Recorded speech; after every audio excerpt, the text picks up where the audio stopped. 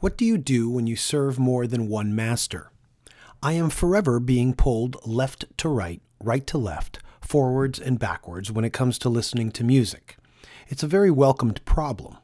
I love rock and roll so much I play in a rock and roll band, make rock music, and play rock and roll shows for a living.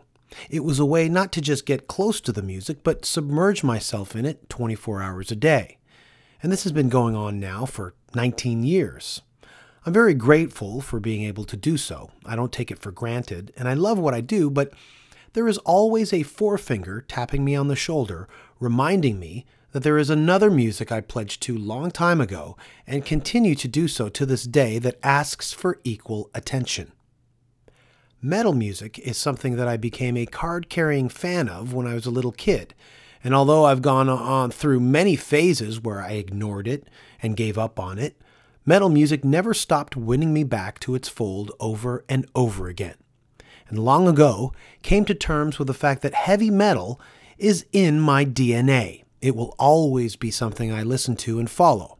There's really no turning back now. However, when you have varied musical tastes, the reality of the music world doesn't really match up. The music business and its music scene is largely dictated by the so-called expertise of record labels, radio, music journalists, and their impressionable followers and fans who all employ, whether they realize it or not, strict guidelines as to who and what to like, compartmentalizing it neatly into categories, never letting the different musics associate alongside each other for too long. Hard music, heavy music, is largely seen as lowbrow and tucked away because of it, usually late at night, off-peak hours, and in the back pages, almost like an afterthought, almost like an embarrassment. And when I become the butt of someone's joke due to the music I play, I know immediately the twisted design self-appointed music pundits have constructed is having its effect and influence on simpletons. Nothing to worry too much about, but it is annoying having to deal with these boneheads who got into music 3-4 years ago and now consider themselves experts, directing their half-informed jeers my way. If only having a wide musical palette could be seen as an asset. Maybe then the industry can start to change and become more open to other forms of music, become more open to heavy music, rather than keeping restricted access to what is deemed cool. And even within the snubbed genre of hard and heavy music lies the unspoken restrictions placed on its members by its members. Many times when people have found out I like metal, they are genuinely surprised. How can someone who likes Kiss and the Stooges like Darkthrone and Opeth? Sounds ridiculous that there should even be a gap to build a bridge, but the answer is easy. I listen to what my ears tell me is good rather than what everyone else tells me is good, and I go from there. Stuck in the same predicament as myself, but on the other side of the fence, is Soilwork singer and frontman Björn Strid. Soilwork are a death metal band from Helsingborg, Sweden, and with 9 albums under their belt, they have achieved what most bands only dream of. Now, in their 20th year as a band, they are, as of this podcast, in the studio working on their 10th album. But whether people realize it or not, Strid has another band, and that band has a completed second album ready to be unleashed onto the world. The Flight Orchestra, a 5-piece AOR classic rock-inspired project, not just showcases Strid's talent as a songwriter and singer, but can very well be the only contemporary outfit of its kind, forgoing the usual Sabbath-Zeppelin melange and opting for a classic rock checklist made up of underused acts like Asia, Toto, Styx, and Foreigner, alongside quintessential acts like Deep Purple and Kiss. What makes the Flight Orchestra stand out is how much they flawlessly nail that AOR sound from the 70s and 80s, a sound so rarely attempted these days. This past December, a little after Christmas, I got a chance to hang out with another Björn, Björn Strid of In Flames, who spent his holidays in Toronto, and it was inevitable that we would eventually get together and jam. Strid was also present at the Ashtabula Jam, and it became quickly apparent that the screaming and death metal vocals he's known for are merely one part of his repertoire. That night, I drove Strid home, and he played me the new Flight Orchestra. I was nervous to listen to it with him present in the car. It's always very nerve-wracking to listen to someone else's record with them in the room. It's a situation that can turn awkward very fast when it becomes evident the record is terrible. I'm not very good at feigning enthusiasm and prefer to disappear rather than lie. But after the first 30 seconds of the first song, Sail On, my mind wasn't just put to ease, it got really excited. Here we were, not even into 2015, and I might have already found my favorite album of the year. Track after track made me drive slower and slower as to prolong the listening session. Of course, this made me want to sit down with Strid for a more in-depth discussion on the Flight Orchestra. Luckily for me, Strid spends a lot of time in Toronto and was able to snag him a day before he was to leave back to Sweden. Skyline Whispers is the name of the second album by Flight Orchestra, a band that features David Anderson of Soilwork and Charlie D'Angelo of Arch Enemy. The album will be released sometime this April, and if this talk of ours gets your curiosity piqued, track it down. It will be well worth the search. I'd like to thank Blue Mic Microphones for their Yeti mics and Skull Candy headphones for their Aviator headphones. Thanks to you for listening to this podcast. Every time I meet someone at a show or somewhere, I'm told that they're listening to the podcast. It's really cool. So it's nice to know I'm not just talking into a mic by myself in my room. So thank you to all out there. Please leave a rating or a review in the various iTunes stores too. Thanks a lot for that. Okay, onward with the episode. Björn Strid is this episode's guest on the official Danko Jones podcast, and it starts now. The Danko Jones podcast is the best around. Nick Flanagan is Danko's co-host. For free. I'm so glad I like to sometimes. Jimmy in from fucked up. Stop playing hang down. The googly gaggly goblins will make sure they get their podcast fill by listening to Danko Jones, then snacking on some broken bones. And scaredy cats will run amok when rock and roll starts to talk, flapping gums and striking tongues. A chilly podcast has now begun. The Danko Jones podcast is simply superb, splendidly fine, wonderfully wild, very divine.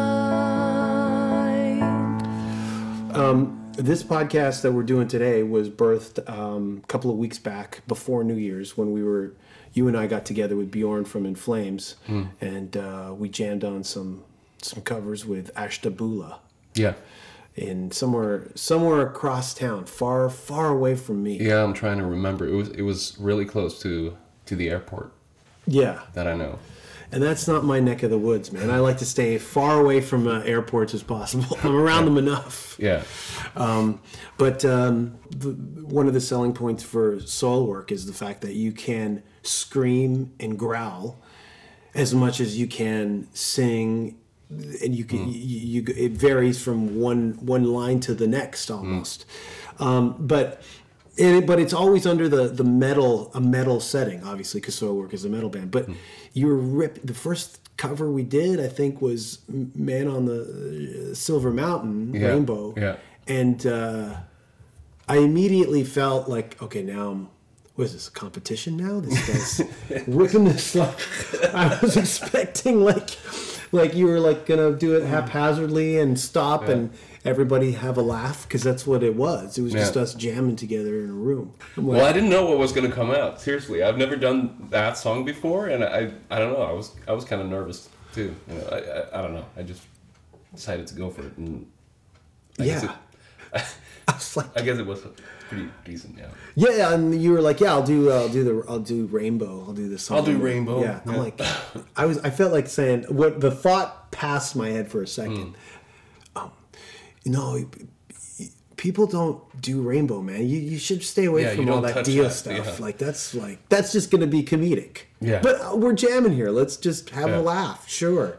And then you ripped it out, and I was like, oh, it's going to be like this now. Me and Björn can go head to head now. But then we I drove you home, and then you started playing me Night Flight. And you told me about this project a couple of years back. Yeah, I think I did. Yeah. Yeah. And I probably mentioned that it's stuff that bands are not really doing nowadays. Like if bands are getting together to do like a 70s project, it's usually like early 70s bell bottoms kind of thing, where it's more like groovy, and this is more like, how can I say? It sounds like it's more on cocaine than pot. Yeah. Not saying that we are doing any cocaine whatsoever. I'm just saying like the actual sound, like that 80s cocaine synthetic. Yeah. There's a certain like more luxurious feeling over it, which I don't know, maybe it doesn't sound very appealing to people, but to me that's like the part of the 70s, like the late 70s and the early 80s that really appeals to me, that was like made on coke. I totally understand. I think a lot of people understand what you mean.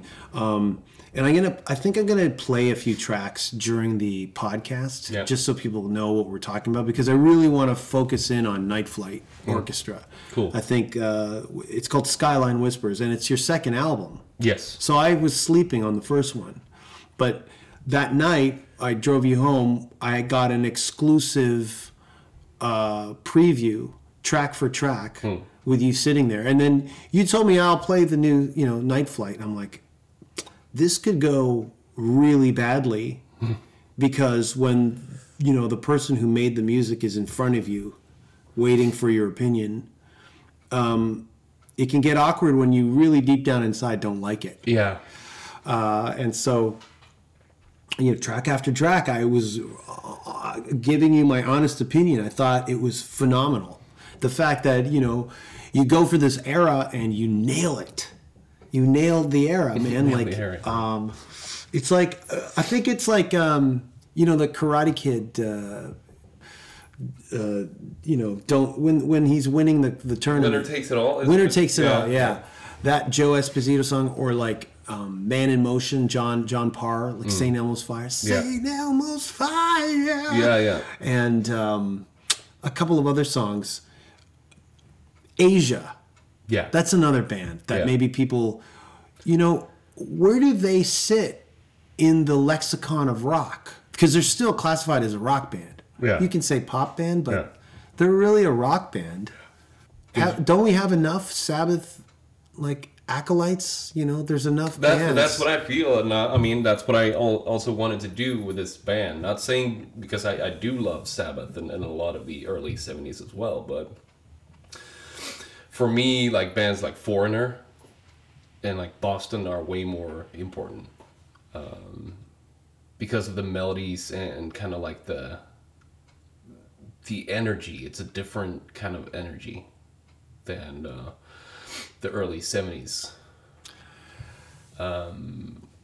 Not saying that I like trippy parts in music as well, like progressive rock. I do like that, but when it's like more like bigger melodies with like a lot of harmonies, backups in the chorus, and it's really good singers. We don't really see those anymore. Doing that kind of rock, like late 70s rock, like Lou Gramm, Foreigner. He's like my absolute favorite singer from that era, I would say. Yeah, there's others for sure, but he's definitely one of them. Nobody can really sing like that anymore. The new dude from Foreigner, we played with Foreigner last year. Oh, Kelly. Whoever that. Kelly dude Hansen. I think. that guy nails it. He is really good, and sorry for not mentioning that because that is true. He's amazing. And He not, is amazing, not only yeah. voice, but like look and image and stage presence. He's a rock star. I'm like, yeah, he's a rock star that Yeah. everybody In the true sense of the word. Like, should have known. Yeah. He's like kind of Steven Tyler meets like not David Lee Roth, but that kind of front man yeah. in Foreigner. He's got the look and the performance. Yeah. I was surprised when we Yeah. played with them, and it was us, then Foreigner, then Def Leppard. If you can believe that happened in Quebec City. How awesome is that? Congrats. Yeah, it's pretty cool that happened. I'm a early Def Leppard fan myself. I'm not that big of a Foreigner fan, Right. but if anybody knows, like on Pyromania, I think it's called Action Not Words. So I had to do it. I go, I said, welcome to my show. I did it on the stage. Really? Yeah. Yes. I think half the crowd got it at that point. That's awesome. But yeah, I think how many albums did Foreigner sell? Like 20 million, 50 Yeah, million? like crazy amounts. And yet of you records. never hear, no matter how many rock guys you talk to, say Lou Gramm is one of my favorite singers. No, of all that's time. true, yeah. And there's no irony in your statement. This No, is for definitely real. not. No, I love him. Like, I mean, obviously, I will have other favorite singers from other types of music, right? I have a lot of favorite singers, but he's like probably the number one when it comes to that genre, of music. Yeah, but then the album itself doesn't just sit in that era. It veers a little back and forth. There's tracks that sound like my favorite track is one of the more rocking tracks, Lady Jade. I think it was. Yeah. That track is like that's one of the greatest like contemporary like kind of harken back throwback tracks around right now that everybody will hopefully hear when this album gets released. So, yeah. It's fucking phenomenal. And then there's other tracks, I don't know the names offhand, but there's one that sounds like Kiss meets Grand Funk Railroad. Yeah. Another one sounds like Thin Lizzy a little bit. Yeah. Then there's a couple that sound like Purple. One sounds like Whitesnake. Yeah. But that's it. The Whitesnake that incorporated so many keyboards, so much keyboards that it does actually fit in that 80s era. Yeah, it's like slided in sort of maybe. Come and Get It, Saints. Yeah, coming maybe a little bit earlier. Yeah. Well, I nailed the song. I remember. If you remember, I was in Yeah. the car going, "What's that Whitesnake song?" Yeah. It's off that fucking album, and so it's "Don't Break My Heart Again." Oh, here we go. It's like dun dun dun. Yeah. Dun, And I dun, love dun, dun, I yeah. love that. And like, what's that Journey song? Is it Separate Ways? Maybe. Yeah.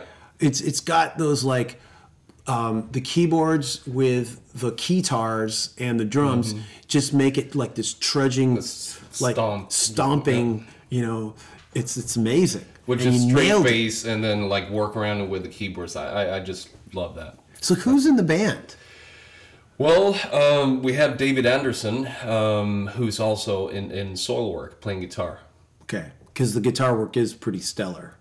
Yeah, he is absolutely fantastic, and he came into Soilwork around 2006. He started touring with us as a session guitarist when we were looking for a new one, and later on he joined the fold permanently. When we started touring together, especially when we toured in North America, we bonded over like classic rock. We just had like a classic rock hour in the back lounge every day and bonded over so many bands, right? And it was really a great feeling meeting somebody who understood what I meant, when going through all those songs. And because there are other guys in the band of Soilwork that enjoys classic rock, but not half as much as I do. They're usually more into like newer stuff, or like Dirk is pretty much like strictly death metal. He loves like old school death metal, the drummer Dirk. And for example, Flink, he listens to country and Mastodon pretty much. I think that kind of sums it up in a sense. And Sven, keyboard player, is into more Aphex Twin, He also, Meshuggah, stuff like that. More into like obscure stuff. So it's mostly me who's into that kind of like, even like early Toto and stuff like that. I absolutely love, And Bobby Kimball is another favorite of mine for sure. So it was actually cool that, Dave joined the fold and that we bonded so much over classic rock. And that's when we started talking about creating a band, doing stuff like that, And that's when we got in touch with, because we knew that Charlie D'Angelo from Arch Enemy and Spiritual Beggars, that he was really, the right bass player for that kind of stuff, because we knew he was really into that. And so we asked him, and he was like, "Yeah, let's go." And I had a friend back home, Richard Larson, who I've known him for probably 15 years, and is an amazing keyboard player, fantastic. And he comes from that whole old school kind of AOR world. Yeah. So we just felt that, and that's definitely the perfect guy for it. And then on drums, David had a childhood friend that he said, like, we need to get this guy to play drums. Trust me, he's amazing. He's Bonham and more. Wow. Yeah. I mean, the musicianship is stellar, but for me, what I zeroed in on was the songwriting, just like putting myself in that position, going, would I be able to pull this off if I had to? And I don't think I could write that kind of music. And then also being a singer, in quotes, listening to your vocals, knowing what you do in your real, well, not real band, but your full-time band, the band that everybody knows you for. You are probably the most underrated, overlooked, versatile, overall heavy, hard singer in music today. Wow. I have to tell you that. Well, I don't know what to say. Thank you for saying that. Because there's guys, who can rip it out. I mean, I think it's insane that you do that. And the melodic voice always kind of harken to, maybe there is another side to them. But they usually tend to go in the kind of like adult contemporary singer-songwriter. Oh, he can sing a nice soft song. But this is like, David Coverdale, fucking Steve Perry. This is like a part of rock that is not forgotten, but cast aside. Yeah. It's like the dirty secret that us, everybody wants rock. The rockers want rock to be known for Sabbath and Zeppelin and heavy and hard and macho and just searing guitar solos and get the fucking keyboards out unless they can just like be really back in the mix. I agree, and I think some of those bands are not even being taken very seriously nowadays. It's more like a joke. It's more like an ironic thing you put on. Definitely in a bar. Oh, remember this song? And it's and it's always "Don't Stop Believing," obviously, and then it's like, oh, remember these guys, and it's kind of like an ironic feel to it. You know, but there's definitely fans out there, so I'm not gonna say that everyone is being ironic about it. They definitely have a. Well, the people who aren't, then you look at them and you're like, oh my God, you're just out of you never left that era. Yeah. And they become the joke. The audience is almost the joke. Yeah.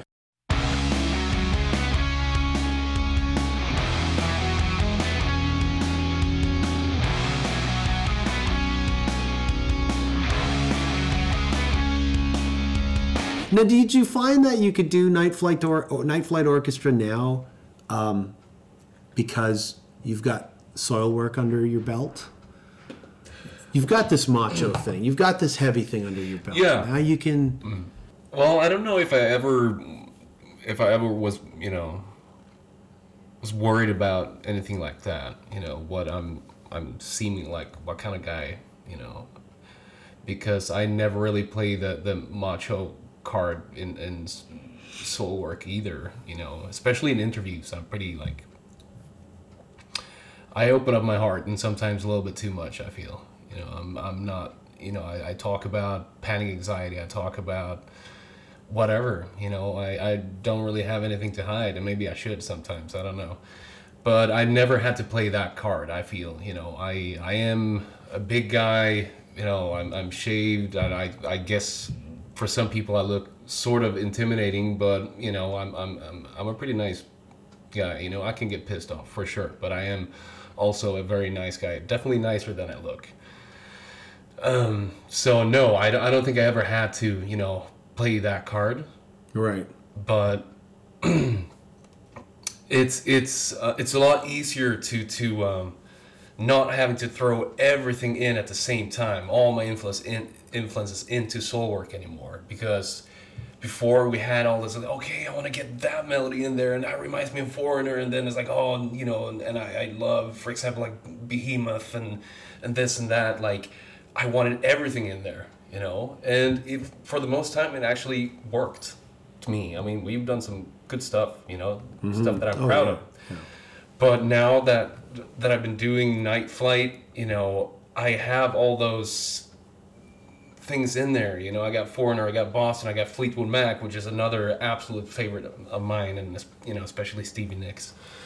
So that's all in there, and now I can just, like, I want Soilwork to be pretty damn brutal, you know, because that is a part of me as well. I like metal. I am a metal guy as well, even though I'm sometimes a little bit more of a rocker. It's an interesting meeting of the minds between you and I think, because I'm a rock guy, yeah, but I love metal. Yeah. And you're known for as a metal guy, but you love rock. So it's an interesting thing. Yeah. I would never take on metal, though. I don't think I would do a metal project. Why? Because I think it's just too hard. I don't have the chops, and also I want to remain a fan. Yeah, I see what you mean. And keep the music mysterious. Yeah. So, in that sense, has your fandom grown for rock, or is it overtaking the metal side now that this is kind of up and ready to go? Well, since that's, you know, that's what I do most of the time. I tour with Soilwork, you know, I perform metal, which I still love. I love to write and perform metal. With that being said, I can't really say that I listen as much to metal as I used to. And I don't want to be, you know, cynical about it. It's like there's no good stuff coming out anymore. I mean, there probably is. I'm just not finding it, and I'm not putting in the effort. And I guess that shows a little bit of you know, where my interest lies, you know, in a sense. But then again, if I find like a new, like a metal band coming out with this crazy good record, you know, I'm all over it, you know, and I will promote it in any way I can, you know. And, you know, At the Gates, for example, they just released like a killer record, you know, it's 20 years later pretty much. Since they released Slaughter of the Soul. And it's not going to have the same effect on me, you know. Let's be honest about it. I mean, I bought the Slaughter of the Soul as soon as it came out, and it blew my mind, you know. And the new one blows my mind as well, but in a different way. Yeah, right? Yeah, definitely. It's not the same thing. It's just as good, but it's a different feeling. I'm 20 years older, and I'm sure it's different for them too, you know. So it's... Oh, I mean, the albums that you when you were younger, that you found and you loved, I mean, I used to listen to on repeat. I wouldn't budge. But now when I find an album that I really love and a band that I really love, it's not to that extreme.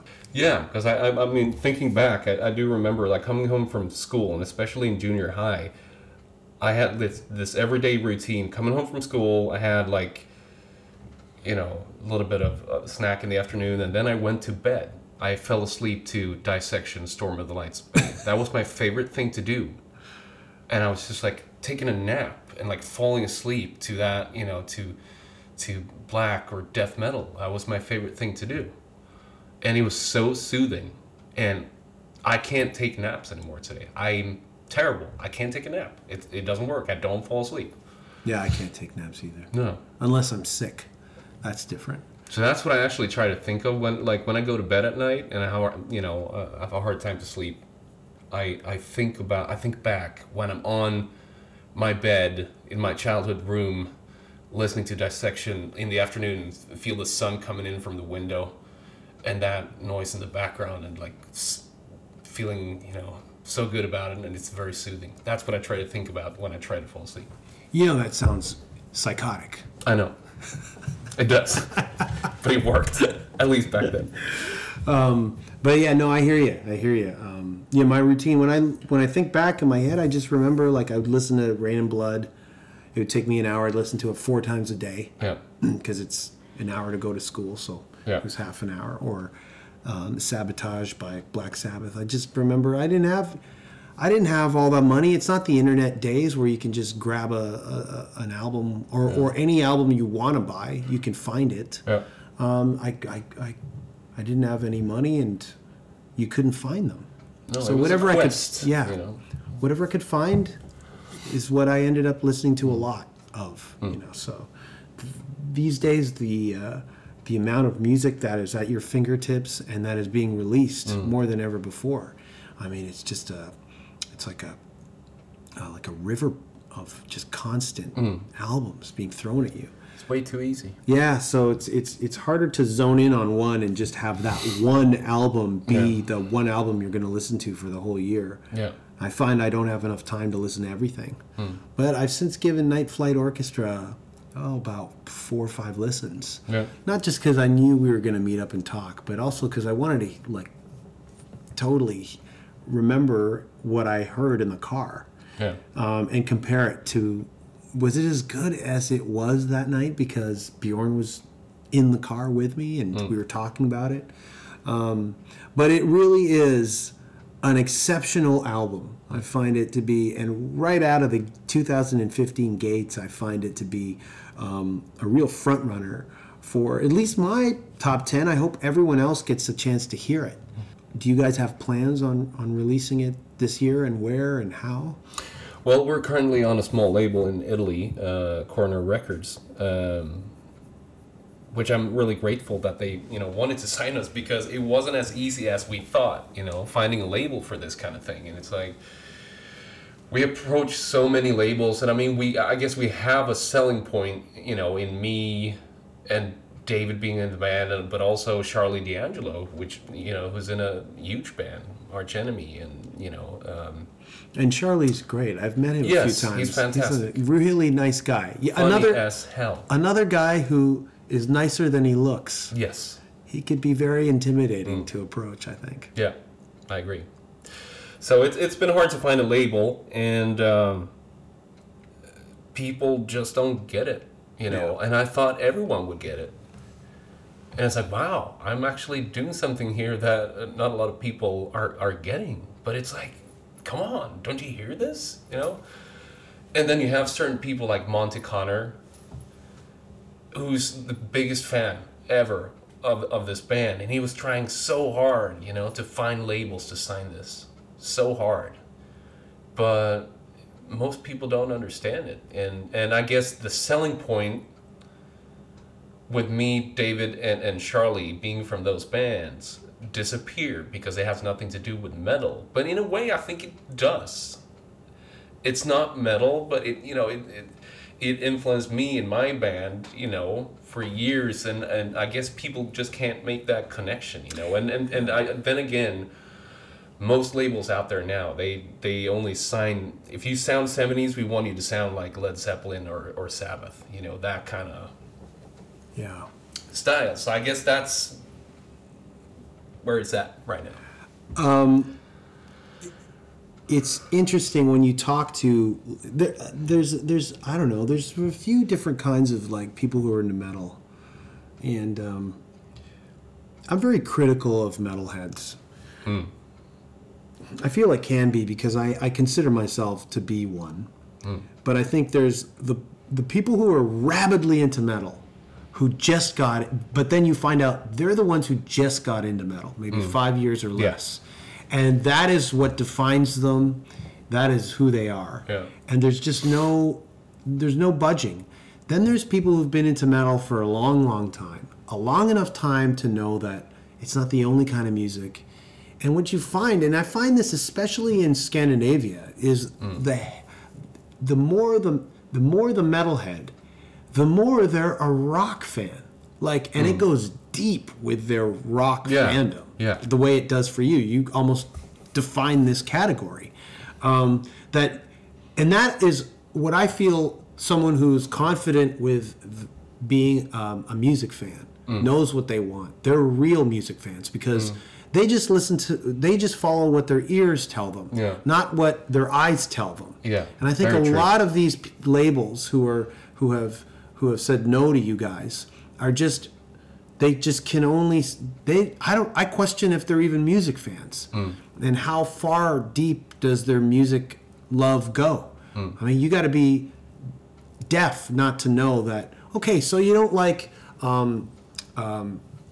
what is it, Lady Stiletto or Living in the Midnight or whatever? Living for the Nighttime. Living for the Nighttime. Yeah. Track 2, track 3. Yeah. Maybe you don't like some of those more kind of 80s synth ones. Yeah. But dude, there's enough Purple and enough Kiss and Grand Funk for you to go, okay, I can make the bridge there. Yeah. For me, I love that. I love the kind of the 80s synthy, more synthy stuff you do. Montage oriented stuff. Just wash me with that stuff. Like, I want to bathe in that stuff. I love it. And we started talking about like more stuff beyond that in the car, like Tangerine Dream and all that kind of stuff. And I think sometimes, you gotta take music fans or lovers of music or so-called lovers of music by the hand. Or sometimes they just need to wait. You need to wait, and they need to like catch up. But this is maybe, as much as it harkens back to an era that's 30 years old, it's ahead of the game in 2015. It's so fucked to say, but and it's a sad comment that you guys are actually ahead of the game. I guess in a sense, and I've seen people saying that it's like, oh, it sounds so like retro, but it sounds refreshing at the same time, which is kind of interesting, like how it is, I guess. Yeah, maybe because people haven't really heard that stuff for a while, and if you hear it, it's just like straight up AOR with some singer from that band and the guitarist from that band. It's a project, and it's released on Frontiers Records. But it makes it palatable, I think, for contemporary listeners like myself, when it's not straight from the 80s going, oh, we found this lost gem, because there is that connection in that bridge between these cool bands that made it cool. So that's also something that I think labels would have enough keen sense to capitalize on. I mean, I wrote you like I think a day or two later going, dude, this is like, I fucking totally meant what I said in the car. Like, and I felt that. Yeah, I was just like, I can't believe, like, I would be so overcome by jealousy of you and your vocal abilities if I wasn't so genuinely impressed by this project. I'm like, there comes a point with me when someone impresses me to the point where it's like, well, like, there's just no catching up. Just join their club and be done with it. Right. And that's where I found myself. Like, wow, like you really, wow, this is awesome. Because I just had heard you nail Man on the Silver Mountain like an hour before. So, and that's another thing. You don't warm up. No. That's something you told me years ago that I remember. Yeah. Like you're some sort of freak. I don't know. I just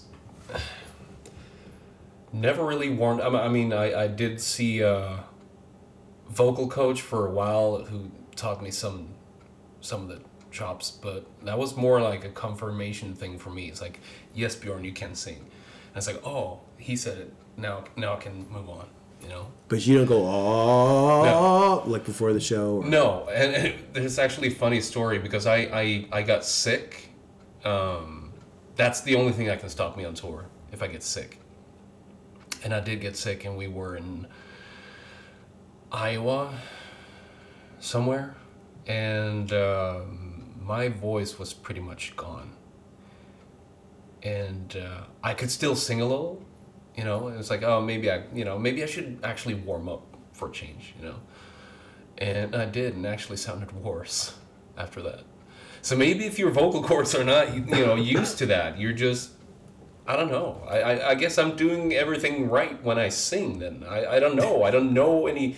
I mean, I do vocal coaching with people on tour, and I try to explain to them what I do, but it's really hard. You do vocal coaching with other people? Yeah, like, fans. Oh, basically. I see. I've done that, a couple of runs, that, people can contact me and come to the venue in the afternoon, and I, teach them what I know. What do you know if you don't warm up? Well, I tell them, like, what I think is key, how to make your voice stronger, for example. What I've been doing, but it doesn't mean that it's going to work for them. I mean, I can only tell them what I know and what I've done. And I've been working a lot on my falsetto, for example. I think that's the key to build up a strong falsetto is the key to a lot of singing. Voice. Yeah. And I also claim that even if you're doing screamy vocals, I think, to become a good screamer, you need to become a decent, like, normal singer as well. I think you can hear that. Michael Ackerfeld is another guy who can do both. Because he can bite the words off. And I feel that I've always, well, not always, but I've been becoming a lot better at enunciating the words. You can really hear what I'm saying, even though I'm screaming. And I think that's really important. And that's one thing that I'm really sick of. I can't listen to metal with a singer that I can't hear what he's saying, unless it's something really brutal and it becomes more like an effect, like an instrument, and not like telling a story. Because I believe you can tell a story in brutal death metal as well. Right. And I want to hear what the guy's saying. Oh, you're like the fact that you don't warm up and sing the way you do in Soilwork. You're kind of like that skinny person who eats whatever the hell they want. I just eat chocolate bars and potato chips. Yeah. What? You don't work out? No. I know. And the fact that you don't get sleep on tour or enough sleep or more than. Well, if I'm in a tour bus, I'm usually fine. It's more when we do flying shows, so to speak, and there's a lobby call 6 a.m. and I get really stressed over getting enough sleep, because you usually come to a hotel around midnight and then it's like, okay guys, see you in the lobby in 5 hours. It ain't gonna happen for me. It ain't gonna happen. Really? Yeah, and it's like when we toured Japan, we did Loud Park in October. The night before, I slept maybe 20 minutes. And I was twisting and turning all night long. Could not fall asleep. And then we had that very, super important show. Like a return to Japan. We haven't been there for a while. And we used to go there a lot, like every albums, so... But I didn't get any sleep and still pulled it off, and that was fine. It was all adrenaline, and I think that's a very important thing. If you don't have that, you can't do anything. So it's.